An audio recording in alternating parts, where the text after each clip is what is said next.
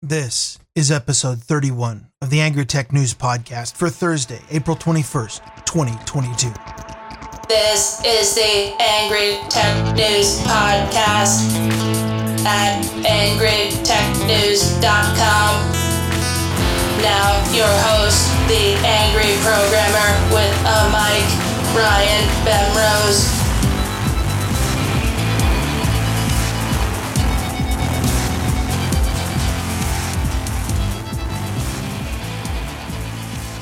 Today, we have a rare Thursday Angry Tech News, though I suppose if I'm being honest, most of you are listening to this on Friday. The big story of this week is the European Digital Markets Act law that I teased last week. It took several days to compile, not least because there's a lot of content to it, but also because it's pretty political. The age of neutral reporting, such as it ever existed, is gone, especially about political topics, and that means that every source of information that I use puts their own bias and spin on it that I have to sift through and unspin so that I can find out which parts are true and which are the fever dream of some opinionated journalist. Then I have to take that truth, put my own spin on it, and deliver to you. Like I said, a long process. I know there are those out there who don't like when I mix politics and tech, even when they have the potential to impact tech as much as this one does. That's all right. If you don't listen to that story, I won't be offended. Just use the chapter skip button in your Podcasting 2.0 compliant podcast app to skip over it. You are using a Podcast 2.0 compliant app, aren't you? From the Department of the Obvious Department. This story comes via prolific ATN troll Abel Kirby, who sent in a NextWeb article that used 1,100 words to explain that when you send audio to a teleconferencing app, the company behind that app now has your audio. The issue at hand is the ubiquitous mute button, which is found in every app from Zoom to Teams to Discord, and which is the source of an untold number of hilarious "can you hear me" moments. Bored researchers at University of Wisconsin-Madison tested many popular apps and determined that they continued to send audio data across the network even when the mute button was engaged. I probably would have dismissed this story as blindingly obvious, but thanks to Mr. Kirby, I realized that while it's obvious to Angry Tech News listeners due to your keen and skeptical minds, most users still aren't appropriately suspicious of technology and still need to hear this. The mute button in your app does exactly what it says. It causes the app to stop delivering your voice to the other people in the conversation. It doesn't prevent every sound in the room from being delivered to the Silicon Valley data center behind the app to be stored, cataloged, scanned, analyzed, and fed into a giant AI that churns and bubbles and sends direct feed outputs to the company, their advertising network, and the FBI. All of this is perfectly legal, of course. It says so in the 1,200-page terms of service that you all read and agreed to. You did read it, didn't you? The researchers, according to the UW press release, specifically concluded that every single teleconferencing app that they tested, when muted via the app, continued to access and gather audio data from the microphone. One app in particular, they said, continues to collect and send data to the server at the same rate, regardless of mute state. The press release didn't say which app it was, presumably to avoid spoiling the surprise for when the researchers plan to present their full findings in July. But which app doesn't really matter, does it? They all can. They're all one update away from sending everything to the server. The mute button in the app is nothing more than a form control, a clicky button that tells the app about your intention to mute. It does nothing at all to actually stop audio from streaming. You have to trust that the app developer does the honorable thing and stops listening when you ask them to. And unlike with a video camera, which can be covered by a post-it note, most microphones offer no real way to physically stop it from being able to record you. If you do truly want to mute yourself, you'll need a physical mute button outside the computer. The best defense is if you have a microphone or headset that has a button on the side, which makes it send silence to the OS. If you're one of the wealthy podcasters in the audience, most likely some piece of that expensive professional audio gear that you keep buying will have a hardware mute in the chain. If it doesn't, you got ripped off. If you're me, you could accidentally kick the power cord out of the channel strip during a live stream. We don't talk about that, though. My co-host still thinks that I stepped out to use the bathroom. And if you don't have a hardware mute at all, and you don't have a mic you can just unplug, the next best thing is to use the mute button buried in your operating system settings recording device's control panel. When that's set, the app can't get your audio no matter how often it pulls the mic because the operating system isn't sending it. Just be careful, the control panel has an API that allows programs to go into settings and turn the mute back off. I wouldn't expect a legitimate teleconferencing app to do something so invasive, but I would expect malware to do just that. And the line between the two is a lot blurrier than you might think.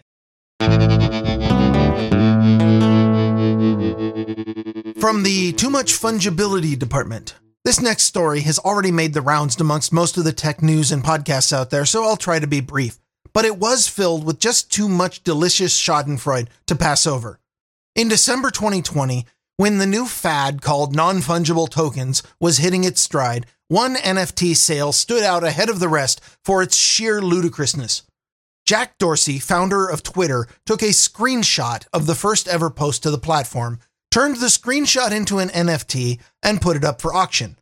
If you recall, the process for creating an NFT of an image involves hosting the image on the web somewhere and then writing the URL of that image into the Ethereum blockchain.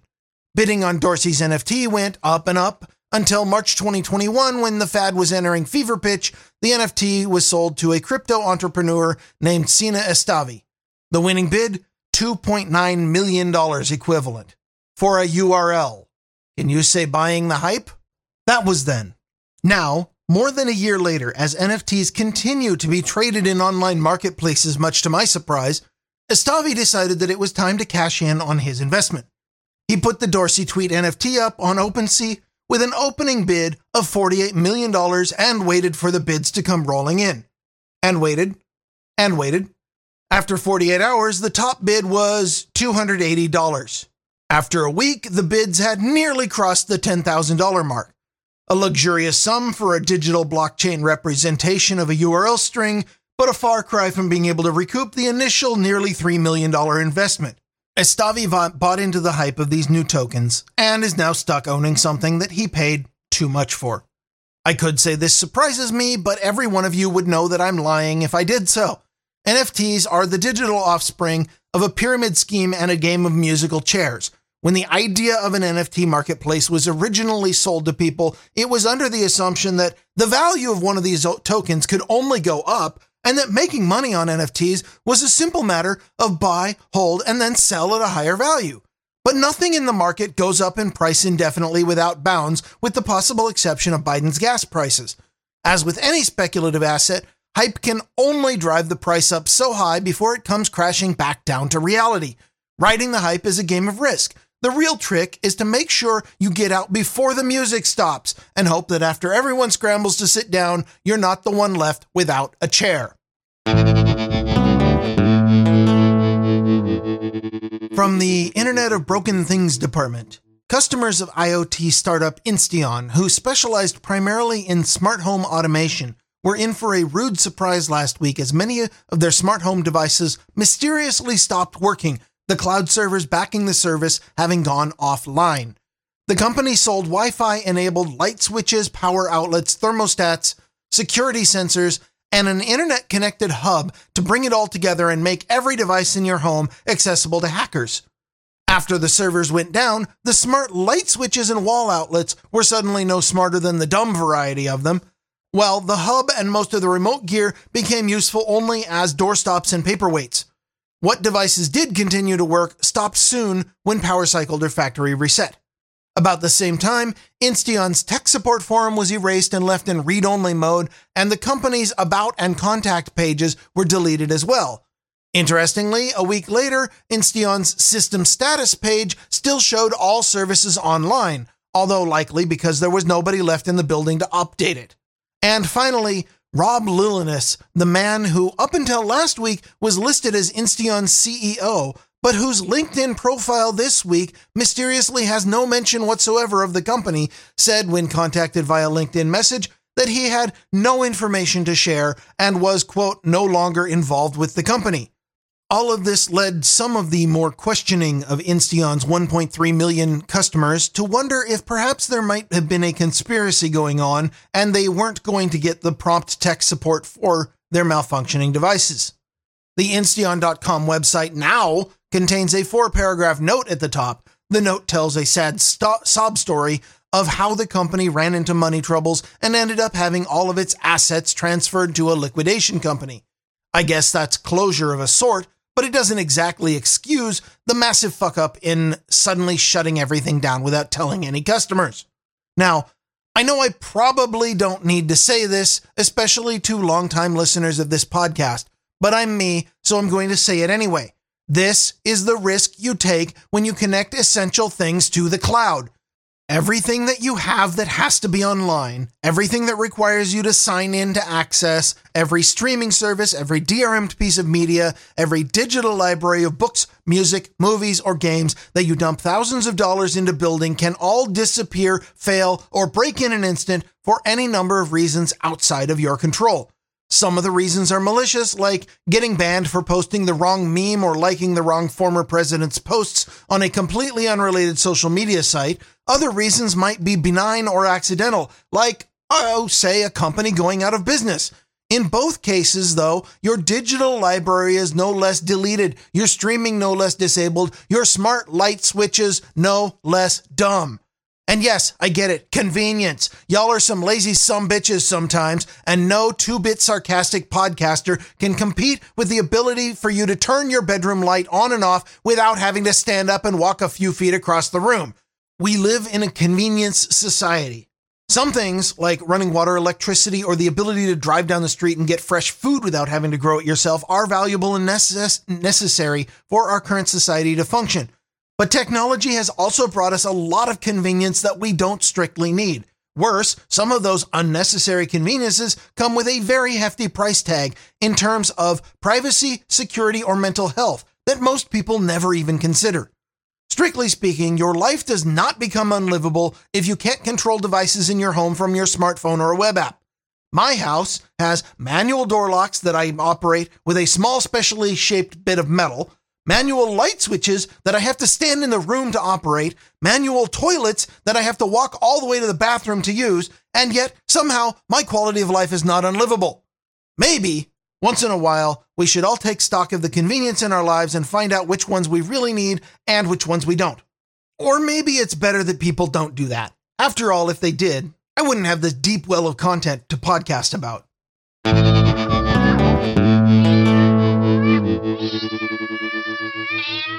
From the Gatekeeping the Gatekeepers department. Last week, I teased an analysis of Europe's latest attempt at reigning in Silicon Valley.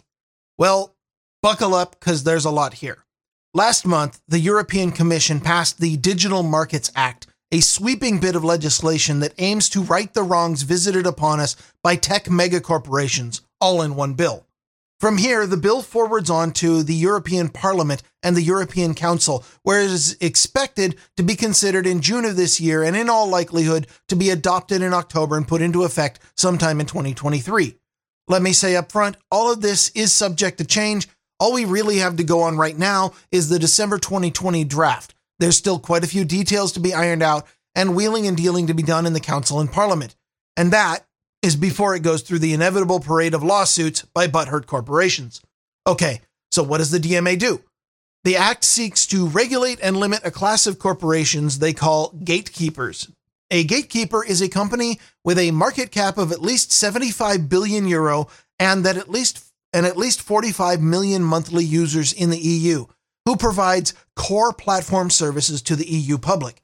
Core platform services in this bill includes search, app stores, social networks, media platforms, messengers, ad networks, operating systems, and cloud. Basically, anyone that holds power in between European businesses and their European customers online. The power to deplatform or cancel, the power to extract a middleman's cut from transactions, and the power to censor user speech. No official list of gatekeepers will be published until the bill goes into effect. But if you read between the lines, the list of companies in the world that qualify is exactly Apple, Google, Microsoft, Amazon, and Facebook. Notice that they are all American. Some of the specific hammers about to be brought down on gatekeepers: interoperability for messengers, specifically iMessage and WhatsApp. The idea is to eliminate lock-in by forcing Messenger apps to be able to deliver messages to another app's messaging network. Suffice it to say, Apple and Facebook are very much against this one, not just because of the technical hurdles in doing something like this are immense, but also because it would eliminate the network effect that made these networks so big initially. Imagine if you weren't stuck downloading that one app just because all your friends were on it. Next, App Store sideloading. Apple has always held the assumption that just because you bought their hardware, they now own you and get to control all access to what you can see or use online and what types of contracts with other businesses are allowed to enter with you. You can see this, for example, in their defense of the 30% Apple tax. Apple often claims they deserve 30% of your app's revenue forever because Apple brought the customer to the App Store, which doesn't even make sense before you consider that the customer was coerced. The DMA seeks to enable third-party app stores by preventing a gatekeeper from blocking them technically or contractually. No more price restrictions in online stores. The EU seeks to prevent gatekeepers from enforcing any contract terms that limit what a vendor can charge elsewhere. This one is aimed mainly at Amazon, who for years had requirements that a vendor who listed a product on Amazon could not offer that product for a lower price anywhere else. It also impacts Apple's long-standing restrictions on app developers who would get kicked out of the App Store if they raised prices to offset Apple's 30% markup.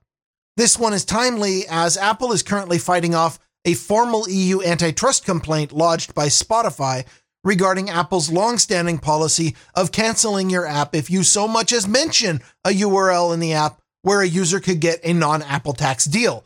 And also to Google, who are coincidentally facing significant fines for doing exactly the same thing in Korea in violation of a new 2021 law which requires app stores to allow alternate payment methods. Data sharing for targeted advertising. Gatekeepers, quote, may not use any non-public data they have against competitors, and they may not combine data from one division of a company with other divisions for the purpose of targeting ads unless they have explicit consent. For example, under this rule, Instagram could not combine data with WhatsApp for the purpose of building a marketing portfolio on you. Same with, say, Gmail and search. So yeah, remember back in about 2004 when the new advertising craze was targeting ads? The pitch was always, you'll only see ads for products you're interested in. Yeah, that never worked. It didn't really make ads more convenient or enjoyable, but it did make them a whole lot more creepy. And the DMA wants to make targeted ads as a whole a lot more difficult to do. To be honest, I don't see how this data sharing provision will work or if it can even be enforced. For one thing, what's a division of a company? During my time as a corporate cog, the org chart was more or less in a permanent state of flux, and without extremely invasive regular reporting of sensitive information to an unaccountable government bureaucracy, I don't see how they can even detect if this data sharing is going on, let alone prove it. But hey, it's a thought that counts, am I right? The DMA also enforces data portability. Under these rules, any company that collects user data must provide end-user tools to exfiltrate and delete any personal user data. This is similar to the GDPR, but it goes a lot further. Another provision, requiring free browser choice. Here's looking at you, Microsoft, who is, in fact, bringing back the good old Internet Explorer days in Windows 11 by making Edge non-uninstallable and forcing certain URLs to only open in Edge with no way to redirect to another browser. If Europeans are lucky, they get to see a return of the infamous browser choice dialog.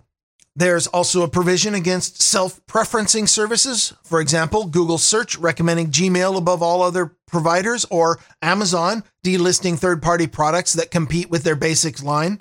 Another one, preloaded apps must be uninstallable, Samsung. And in an obvious response to the high-profile Google and Facebook price-fixing scandals of the last couple years, the algorithm used to set ad prices must be made available to advertisers and competitors. All of these provisions seek to limit anti-competitive behaviors. An interesting difference in antitrust law between the US and Europe is that Europe's antitrust laws seek at all times to enforce that there must be competition, and they focus mainly on the effect of a company's actions on its competitors. It is assumed that as long as there's competition, consumers are helped somehow. The US antitrust system instead looks for consumer harm and uses competition only as a tool to remedy that harm. If nobody is hurt by a monopoly, then the EU will still try to break it up, but the US won't care. Silicon Valley has for decades enjoyed monopolies on nearly everything they do, and they've become quite good at maintaining them legally, thanks to overbroad interpretations of copyright and IP law, to restrictive technical measures like DRM, and to the anti-circumvention clause from the Clinton-era Digital Millennium Copyright Act. For the last 20 years, these megacorporations have leveraged these monopolies into the unassailable behemoths that they are today. They argue that the end users are happy, and US regulators sat back and just took a no harm, no foul approach, letting them do what they want. But whether users are happy or not, there's very little competition, and that is what EU regulators are trying to change. To be clear, the Digital Markets Act still leaves a lot of things, well, unclear. It is a huge, sweeping piece of legislation, which is certain to have a ton of perverse incentives and unintended consequences. Plus, there's going to be a ton of disruption as engineers scramble to figure out how to revise the design and features of a lot of platform stuff. Many have already started raising red flags about security. Tim Cook, for example, said in an interview that sideloading would, quote, destroy the security of iPhone and allow users to be, quote, tricked and coerced into downloading apps from third-party app stores by bad actors using copycat apps and other methods. I don't know that I necessarily follow his Chicken Little analysis. The App Store is no paragon of security. It has scam apps, it has malware, it has supply chain attacks. I see no design reason why the Apple App Store is inherently any more secure than, say, Google Play or F-Droid. I am more convinced by the technical arguments against Messenger interoperability. Don't get me wrong, I think interoperability is a laudable goal, but you can't just staple on interoperability without incredible disruption. Whether implementers develop custom protocols between services or jump on an open standard like ActivityPub or IRC, there's huge opportunity for spam, harassment, and security bugs to develop. Tim Apple summed it up while standing atop iMessage's garden walls by saying, "The world needs more secure messaging systems rather than interoperability." Personally, Tim, I think we need both. And finally, unlike existing antitrust rules that result in fines a company can shrug off as an accounting glitch, the proposed Digital Markets Act has teeth. For a first offense, a gatekeeper can be fined up to 10% of its worldwide revenue, 20% for repeat offenses. In the coming months, expect gatekeeper megacorporations to invest heavily in lawyers and lobbyists to shoot down or water down the DMA. They have to. If it goes into effect as is, they're either going to have to give up their monopolies or pull out of Europe. While I'm sure many Europeans would be fine with either way, I doubt the same can be said of the company's stockholders. While researching, I came across another similar sounding EU law working its way through Brussels, the Digital Services Act, from the desk of Ursula von der Leyen, is designed to harmonize, meaning overwrite, any national laws restricting freedom of speech. The DSA has some useful clauses like requiring transparency for the rules and algorithms that determine when content is removed, but one prominent section makes, quote, disinformation illegal across the EU, meaning when this passes, you can be thrown in the gulag for saying something that doesn't fit the current popular narrative. A chilling idea, considering how many things labeled as disinformation and have got people banned from social media later turn out to be completely true. I guess this is another big difference between America and Europe. Oh, I know that whole freedom of speech thing has fallen out of vogue with the ruling class and the woker generations, but our Constitution specifically prohibits the government from throwing people in jail for saying things someone doesn't agree with. I think Europe could maybe learn something from that.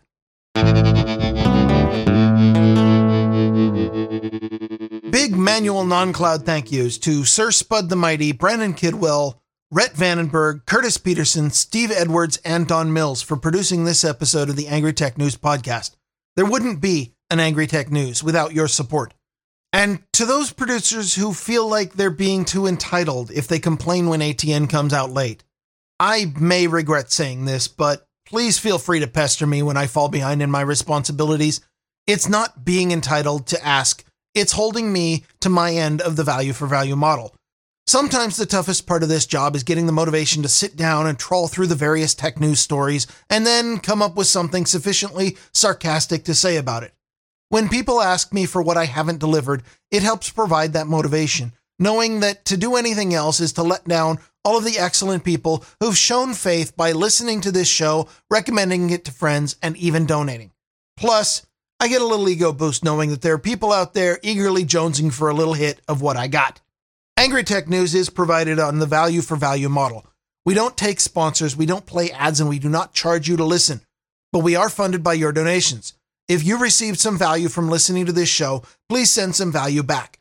Go to angrytechnews.com and click on the donate button. Send whatever you think this episode was worth to you, whether it be $10, $50, or more. That's it for now. I'm Ryan Bemrose, the Angry Programmer with a mic. I will be back next time with more Angry Tech News. This has been Angry Tech News with the Angry Programmer, Ryan Bemrose, at angrytechnews.com. Stay angry. Stay angry. Stay angry.